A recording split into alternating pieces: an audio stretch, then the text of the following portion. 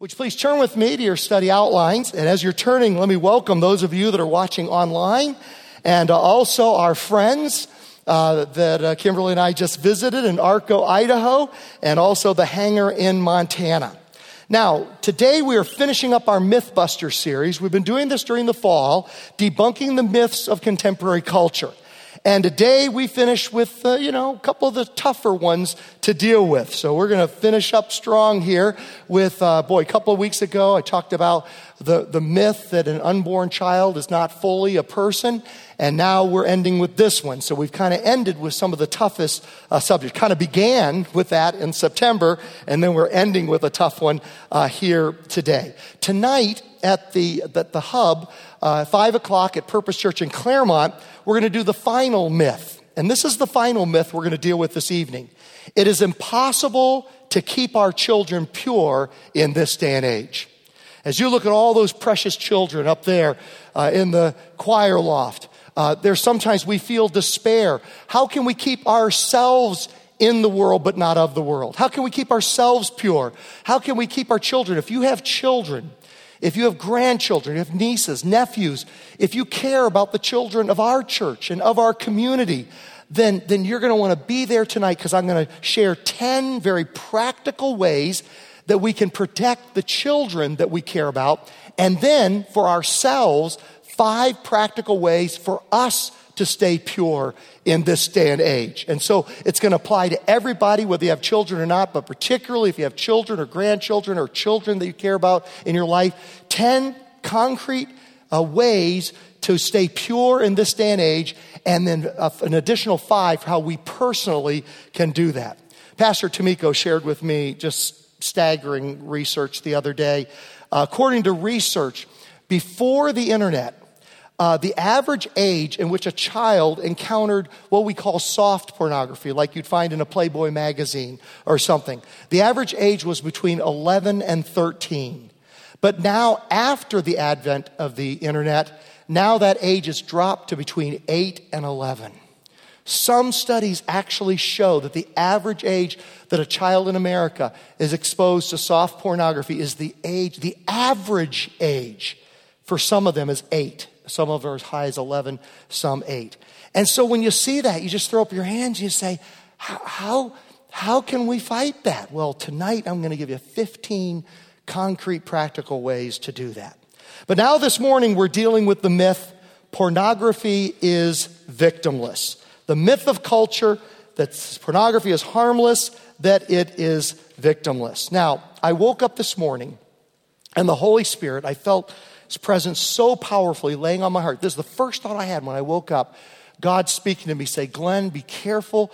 And I was praying as well that I would not be condemning in any way, but instead you would just sense my heart like a pastor shepherding his flock.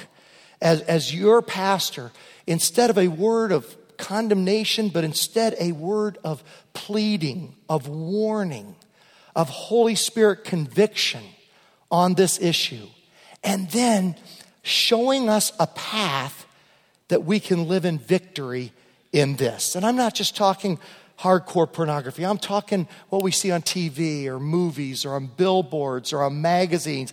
Everywhere we go, we're encountering this temptation.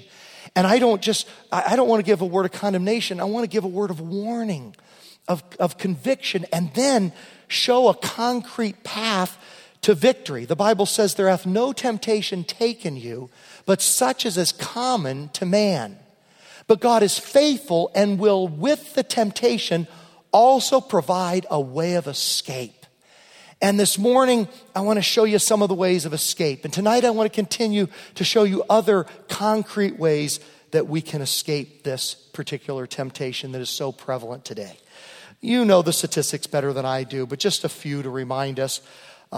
Houston Post reports that there are more outlets for hardcore porn in America than there are McDonald's restaurants. Time magazine discovered that 1 in 4 Americans surveyed in 2002 had seen an X-rated video that particular year. 1 in 4 Americans.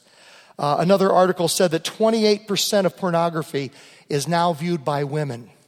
It's not just a male thing anymore. 28% of pornography is viewed by women. Hollywood releases 400 films each year. The pornography industry releases 700 each month. Hollywood, 400 a year. The pornography industry, 700 a month. Pornography now grosses more than all the professional sports industry combined. USA Today reports that 1/4 of the time that employees at work are on the internet, they are probably looking at pornography. Now, we're told the myth of our culture is it's harmless, it's victimless, it doesn't hurt anyone. But the person it hurts the most is us, is you, is me. Proverbs 6, verse 27. Can a man scoop fire into his lap without his clothes being burned? Can a man walk on hot coals without his feet being scorched? First of all, pornography will distort your view of other people.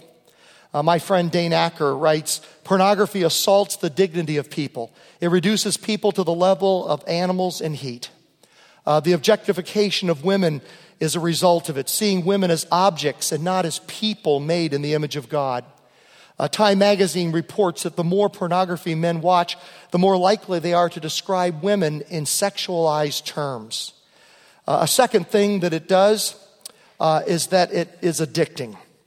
Look at that passage there in your study outline, Romans 6, verse 11. In the same way, count yourselves dead to sin, but alive to God in Christ Jesus. Therefore, do not let sin reign in your mortal body, so that you obey its evil desires. Do not offer any part of yourselves to sin as an instrument of wickedness, but rather offer yourselves to God as those who have been brought from death to life, and offer every part of yourself to Him as an instrument of righteousness. For sin shall no longer be your master, because you are not under the law, but you're under grace. Frederick Buechner writes, lust is the craving for salt by a man who's dying of thirst. Research shows that lust, the more you feed it, the stronger it becomes. It's like a drug. And in the same way, you have entry drugs like marijuana that lead to harder drugs. In the same way, pornography and lust, you get this idea in your head that, if I just give into it a little bit, it'll get it out of my system. And the exact opposite is true. The more you feed it, the stronger it becomes.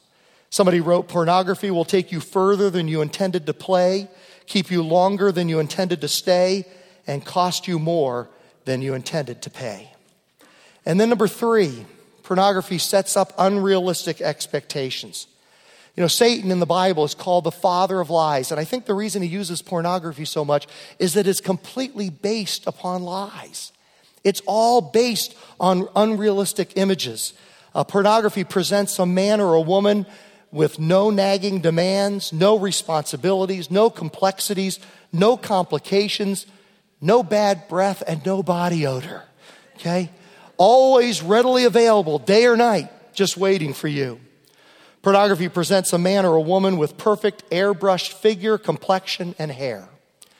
Psychology Today did a fascinating piece of research in which they said that men rate themselves as being less in love with their partner after looking at Playboy centerfolds than they did before seeing the pictures of beautiful women. That is, they'd show a guy, or they'd ask a guy, how much do you love your wife? Or how much do you love your girlfriend? He'd say, oh, well, on a scale of 1 to 10, about a 9 or a 10. And then they'd spend some time looking at Playboy centerfolds. And then they'd say, how much do you love them now? And they'd say, oh, about a 6 or a 7. Didn't compare that well after looking in that way. The article goes on to say that these pictures distort our idea of the pool of possibilities. And by comparison, our partner just doesn't look so good anymore. Forgive me, you've probably heard me share this story before, but God used it so powerfully in my life. It was a number of years back, and I was going to speak at a Bible conference in Pakistan. And I spoke at this conference a couple of times over the couple of year period. And I was going back to Pakistan to speak at this Bible conference. And my flight was going to go from LAX to New York City and then take another flight to London and then change and go on to Islamabad, Pakistan. And so the night before, I'm packing my suitcase. And Kimberly's in the living room watching the Academy Awards, the Oscars were on that night. And so I'm just kind of walking through, packing my suitcase. And I walked through at this one point, and I saw this woman get the Best Actress Oscar, the Academy Award for the Best Actress that year. And I remember just stopping and going, wow, that's a beautiful woman. And then just going back to packing, and just packing. I just had the thought in my mind, my goodness, and went back to packing. Next day, early in the morning, I'm going into LAX in the flight that goes from LAX to New York City. Who should be on the front row as I walk into the plane, but that actress from the night before. And something had happened overnight. And it wasn't good. It wasn't good. And I will confess to you that the night before, Kimberly couldn't compare that well to her. Now think about it. A team of the greatest makeup artists in the world had been working her over for 10 to 12 hours before I saw her on TV. And Kimberly couldn't compare that. But I tell you, the next morning, Kimberly compared very favorably. I felt bad for her boyfriend or her husband. I'm like, man, I'm so bad for her. I get to be married to Kimberly and you and her, and it just, God really used it in my life to just say, Glenn, it's a myth. That person you saw on TV doesn't exist. That's not reality. That's a lie from the father of lies. Now, I've demythologized women. Women, it's your turn for me to do it to guys. So hang on there, okay? I'm going to spoil a lot of stuff for you right now, okay? I saw an article a few days ago, great article, called The 15 Dirtiest People in Hollywood. And I didn't mean dirty by, filthy mouths or dirty jokes or something like that. They meant literally, they don't bathe, they smell. And the list of the 15 people that smelled the worst in Hollywood, I'm going to spoil it for you. Number one on the list was Brad Pitt. Okay, there he is. They say he hardly ever bathes. He just has a thing about it and just has horrible hygiene. Here's another one, ladies. I'm going to spoil it. Matthew McConaughey, voted the sexiest man alive, right? I think one or two people issues ago. They say he hasn't used, he says he hasn't used deodorant in over 20 years. And his female leads actually beg him to take a bath because it's so hard to do, be in scenes with him because he smells so bad. Now for the younger ones in the crowd, here's Robert Pattinson. Now in his defense, he's been a vampire for hundreds of years and that is very hard to keep your hygiene up over the centuries. That's a very difficult thing. But, some of you ladies may want to rethink that Jacob versus Edward thing. I'm telling you may want to think of that. Now, I'll get a better response at 11:11. But at any rate, we'll do I'm actually going to do a vote on it at 11:11. Then tell them this story and then ask them to vote again. Ask them, maybe Jacob the werewolf doesn't look so bad after all, Number 4. Pornography destroys good marital sex. The book of Hebrews says to keep the marriage bed undefiled, and pornography destroys the marriage bed. You'll see the passage there in your study outline. Hebrews 13, verse 4. Marriage should be honored by all, and the marriage bed kept pure, for God will judge the adulterer and all the sexually immoral. Mark Swartz, who's the director of the Masters and Johnson Clinic in St. Louis, says that porn leads to a dependency on visual imagery for arousal. Men become like computers, unable to be stimulated by actual real human beings beside them. So the myth in our culture is that pornography makes you more responsive to your wife, but research shows it does exactly the opposite and makes us less responsive. Time magazine reports sometimes pornography tears couples apart. At the 2003 meeting of the American Academy of Matrimonial Lawyers, 2/3 of the 350 divorce lawyers who attended said that the internet played a significant role in divorces in the past year. 2/3 of divorce attorneys said that the internet played a significant role in divorces in the past year, with excessive internet and online porn contributing to more than half of such cases. And then number 5, pornography leaves you empty. Jeremiah said in chapter 2, verse 13, my people, or God says, my people have committed 2 sins. They have forsaken me, the spring of living water, and they have dug their own cisterns, broken cisterns that cannot hold water. Would you turn with me to the back of your study outline?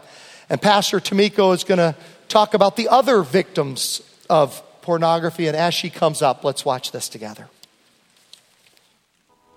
I speak from experience to say that there are victims and survivors who have been drugged and forced into this ugliness against their wills. I realize that this statement flies in the face of the mainstream, mono-thought, stereotypical mentality that porn is something that women choose, or that she likes it, she asked for it, she chose it. Although that might be true for some, many are coerced into agreeing with whatever our pornographer says just to stay alive. You know, I was drugged before each filming. Sometimes it was with an amnesiac, sometimes with a paralyzing drug, sometimes with pain blockers, sometimes a crazy combination of all of them. We lie to cover up the truth. We do not have the words to speak out because our pain is too graphic, and it's next to impossible to describe what happened to us. We're met with dismissals and denials. I'm here to tell you, some of us have succumbed to more drug addictions, some to insanity, some to crippling isolation, and some even to death.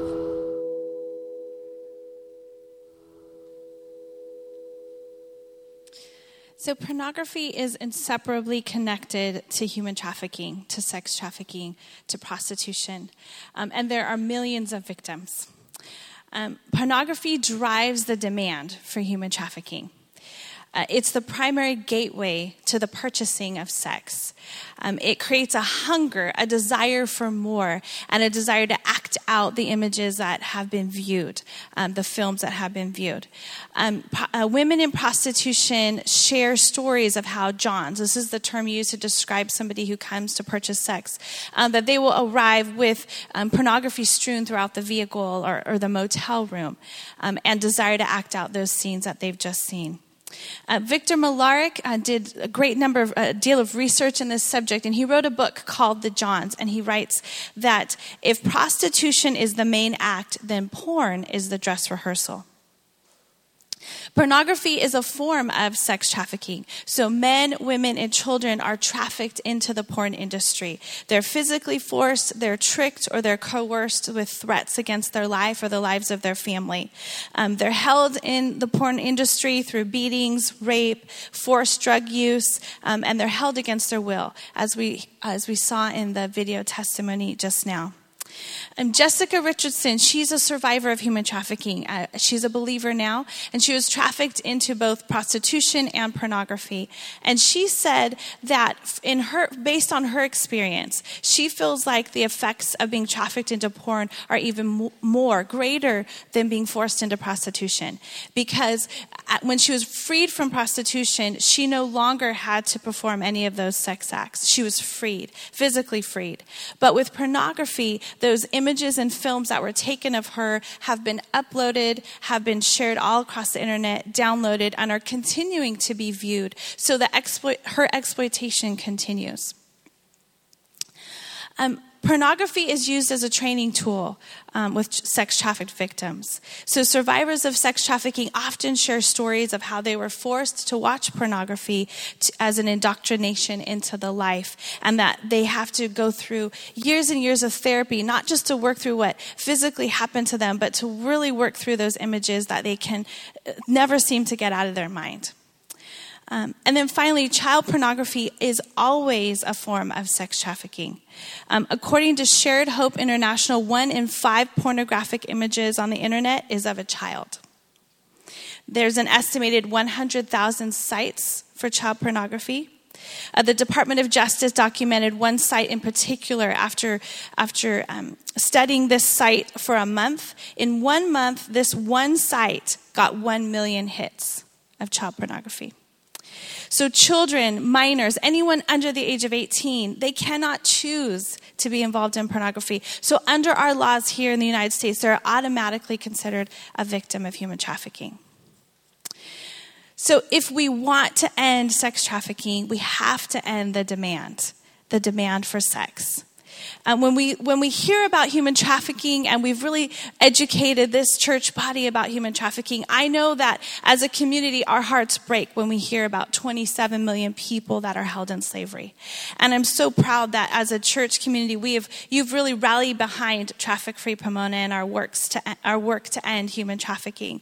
But I really believe that if we're to end sex trafficking, we have to also end this addiction to pornography, the consumption of pornography in our country. We have to, with the same passion that we're fighting human trafficking, work to end this in our homes and in our church and in our culture.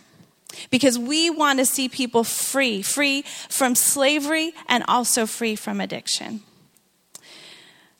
Really quick before Pastor Glenn comes back, we've put a few resources there right under the notes there, and I just want to draw your attention to a few of them. The first three, XXX Church, The Porn Effect, and Fight the New Drug, have wonderful resources if you or someone you know is struggling with addiction to pornography. In particular, XXX Church offers online accountability groups that are anonymous, and so you can check those resources out. And they also have a lot of research on the effect of pornography on both your mind and all other aspects of ourselves. Covenant Eyes is a great internet filtering software, a Christian-based group. And Beggar's Daughter was started by a woman who is a believer, and she's recovering from pornography and sexual addiction. As Pastor Glenn mentioned, we're seeing such a great increase in women viewing pornography, and so this is specifically for women. The top 10 reviews of internet filtering software, that just gives you a top 10 of software you can download that will help you with your computer and all your mobile devices, tablets and cell phones, etc. And then finally, Screen It. This is an organization that kind of screens films for you. So they screen it for sexual content and give reviews based on that. All right. Thanks, Pastor Glenn. Rico, thank you so much. Appreciate that. And she is a tireless warrior in the area of human trafficking. And it is no accident that God led her to our leadership team here on the corner of Holt and Gary. And we're so grateful for her leadership in this area. Helpful strategies for turning off the pornography. Number one, make a contract with your eyes. Sometimes, do you guys ever whine to God that, how can we stay pure? Look at the time, the day and age that you put us in. I mean, it's so tempting. Well, here's a guy from 4,000 years ago with the same struggle. I made a covenant with my eyes not to look lustfully at a young woman. Job struggled with this 4,000 years ago. So there hath no temptation taken you, but such as is common to men and women down through the ages. Psalm 101 verse 3, I will not look with approval on anything that is vile. That leads us to the resources that Tamiko just talked about. These resources she just shared are a strategy for making a contract with our eyes. Number two, take every thought captive. 2 Corinthians 12, we take captive every thought to make it obedient to Christ. Martin Luther, the great theologian and church leader, I quote this all the time. He said, you can't stop a bird from flying over your head, but you can stop it from building a nest in your hair. And you know what? We can do two things. We can make a plan to avoid where the birds fly, and we can also take steps to keep it from building a nest in our hair. But sometimes Satan wants us to waste all kinds of energy in just the bird flying over our head that we can't help and make us feel so guilty about that we don't have any energy left to stop it from building a nest in our hair or to take concrete steps to go someplace where the birds don't fly. And so we use this strategy called letting your eyes bounce. So when you see something tempting, you bounce to the thought of your to something of Christ or something else, or you think of your spouse. You let your eyes bounce to your spouse. Or something I do a lot is I will bounce and pray for that person's spouse or their future spouse or their present spouse. And so I'll see something tempting and I'll just bounce right over. God, I pray that their spouse and this person, that you will build their relationship with each other, whether now or in the future. But you find some way to bounce from that to something else or to replace it. You've heard me do this before, but on the count of 3, nobody in the room think about pink elephants. Ready? 1, 2, 3. Don't think about pink elephants. What are a lot of you thinking of? Pink elephants. Now let's try something different. On the count of 3, think of purple elephants. Ready? 1, 2, 3. Think of a purple elephant. Great. What are you thinking of? Purple elephants. What are you not thinking of? Pink elephants. This is incredibly deep stuff. You can meditate on this throughout the rest of the day. This is so brilliant. But it's true. It's what the Bible says, that it's not enough to just say no. Sometimes you got to say yes to something else to replace the thing you're saying no to. Jesus said, "You have heard that it was said, 'You shall not commit adultery.' But I tell you that anyone who looks at a woman lustfully has already committed adultery with her in his heart. If your right eye causes you to stumble, gouge it out and throw it away. It is better for you to lose one part of your body than for your whole body to be thrown into hell. And if your right hand causes you to stumble, cut it off, throw it away. It is better for you to lose one part of your body than for your whole body to go into hell." Now, Jesus is not talking about self-mutilation here and gouging out our eyes or cutting off our hands. What he's talking about, though, is being radical in our approach. He is talking about putting an internet screener on our computer. He is talking about being careful what movies we go to or what TV we watch. He is talking about radical steps that seem radical in this day and age in which we live. I've talked to some young business guys in our congregation, and they've told me that they no longer have the internet on their phones. Now, these are young, driven, successful businessmen, and it's a hardship to not have the internet on your phone in this day and age. And yet they have taken that radical step because Jesus says, be radical in trying to be pure in this world. And tonight we'll look at some other concrete ways to do that for ourselves and for our families and our kids. 2 Timothy 2 verse 22, "Flee the evil desires of youth and pursue righteousness." See, there's the pink elephant right there in the Bible. Flee the pink elephant and pursue the purple elephant.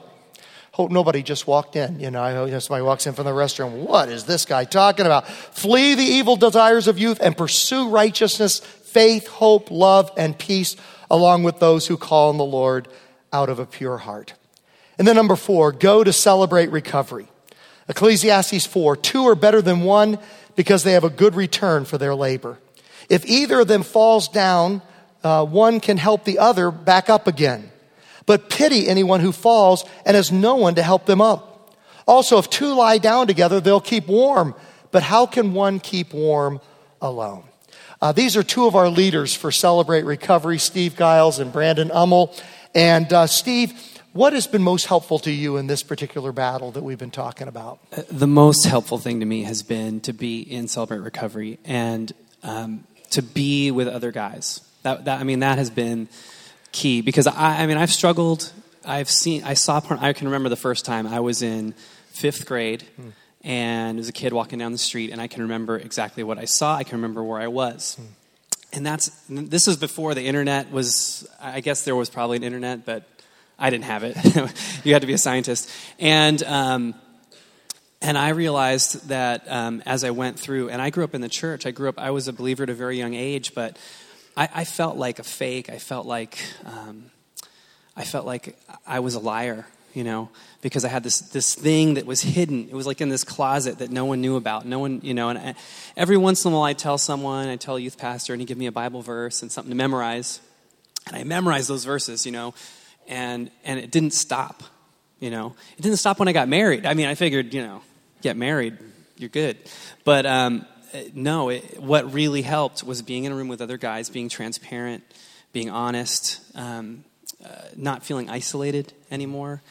And I discovered that when I was with other guys and I was sharing just truly what I was feeling and that I was struggling with, that it wasn't, I didn't feel ashamed. I wasn't as ashamed. I couldn't stand in front of you today and say this if I hadn't already been in a room with some guys and just laid it out. And I have a sense of freedom and peace that I've never had. I'm not perfect. I still struggle. But there's a lot of things. When you mention pornography, I want to say that I think the gateway to pornography is a lot of stuff that's on TV today. I know where all the billboards are on the 10 freeway and the 210. And, before I would have been looking for those. Now it's like, boom, look the other way. I don't need to look at it. So being in a group and being able to be honest has been life-changing. Wow. Awesome. Let me ask you, Brandon, you got 2 minutes to convince that person sitting out there that they should go to Celebrate Recovery. They're thinking, this sounds interesting, oh my goodness, but it's kind of scary. Tell me just when it is, where it is, and what you'll do there, and convince that person to give it a try on a Tuesday night. I'd love to. Just a couple of Bible verses. 1 John 1:9, if we confess our sins, He is faithful and just and will forgive us from all of our unrighteousness. And I think we all know that. But the verse that I like to also say is, if we confess our sins and pray for each other, we will be healed. And I think that's what CR is all about, is actually coming together and confessing our sins to each other and praying for each other, because that's where the healing really happens. And that's what I think everyone is really looking for that struggles with this and other issues as well, is that healing. And then from that, He works all things for good for those who love Him. And that's what I think Steve and I have been able to see, is that through our struggles, we now are able to turn and help others. And it is such a blessing, and that really helps with our sobriety as well. So with that, I want to let you guys know a little information. It's on Tuesday nights from 6:30 to 8:30 in the H104 building over there. We start with a large group with men and women together. Steve and I lead worship with Pastor Greg's son, Caleb. And then from there, we celebrate sobriety with chips, and we also have either a testimony or a teaching. We alternate every single week. And I love the testimonies, because you just get to hear other people who've gone through similar struggles, and you really just get to hear the similarities, not the differences. It's absolutely amazing. So then from there, we break off into gender and issue-specific groups, so that it's really easy to share, because you're with people that understand what you're going through, and there's only grace and love in these groups. There's no condemnation. It's not confrontational at all. We're not like an army sergeant, telling you what you have to do. It's just all about grace and love, and we really hope to see you guys there. If you have any questions, you can talk to Lisa Tony or Lisa and Gary Patterson, or Steve and I will be down here. And the last option is there's a resource table out on the back, and you can get all the information there. Wow, that is fantastic. So you break into groups after you've been in the big group with worship. And by the way, the worship is amazing there, just amazing. Then you break into groups, male, female, and in the particular area that you want to address. In fact, you guys don't they have guts standing up here? Let them know we love them and we appreciate them. Thanks, you guys. Yeah, man, good deal. Thank you so much. Appreciate that. Number 5, don't be naive. 1 Corinthians 10, verse 12. So if you think you are standing firm, be careful that you don't fall. Maybe you're sitting there saying, you know what, this doesn't apply to me that much. But you know what? If you think you're standing firm, be careful that you don't fall. And be careful of myths that we tell ourselves. We say to ourselves, I only do it a little bit. Or I only do it once in a while. Or it's just kind of a fun habit. It's harmless. It's not hurting anybody. It's victimless. Ephesians 5, verse 3. But among you, there must not be even a hint of sexual immorality or of any kind of impurity or of greed, because these are improper for God's holy people. Let's stand for the benediction. And the prayer room is open. Our prayer partners and our prayer team are right through that door right there. If you have a physical need, according to James chapter 5, a financial need, a relational need, a family need, they just love to pray for you. We've had so many miracles come out of that room, and it's just right there on the main floor, right over in this direction, and they would just love to pray with you if that would be an encouragement. I want to close with a benediction we use sometimes from Ephesians 3, verses 20 and 21. And we usually use this benediction as kind of a way to say we can accomplish great things in Christ. And of course we can. But I think today the way I want to apply it is, with the help of God, we can live not perfect lives. That's why Jesus died on the cross for us. But we can live forgiven lives of victory despite the pressures around us in this day and age. So Ephesians 3, verse 20 says, now to him who is able to do immeasurably more than all we ask or imagine. Maybe it's hard to imagine getting victory in this area. You might say, I just can't imagine what success or victory would look like. But now to him who is able to do immeasurably more than all we ask or imagine, according to not our strength and power, but according to his power that is at work within us. To him be glory in the church and in Christ Jesus throughout all generations, forever and ever. And all God's family said, amen. God bless you. Have a great day.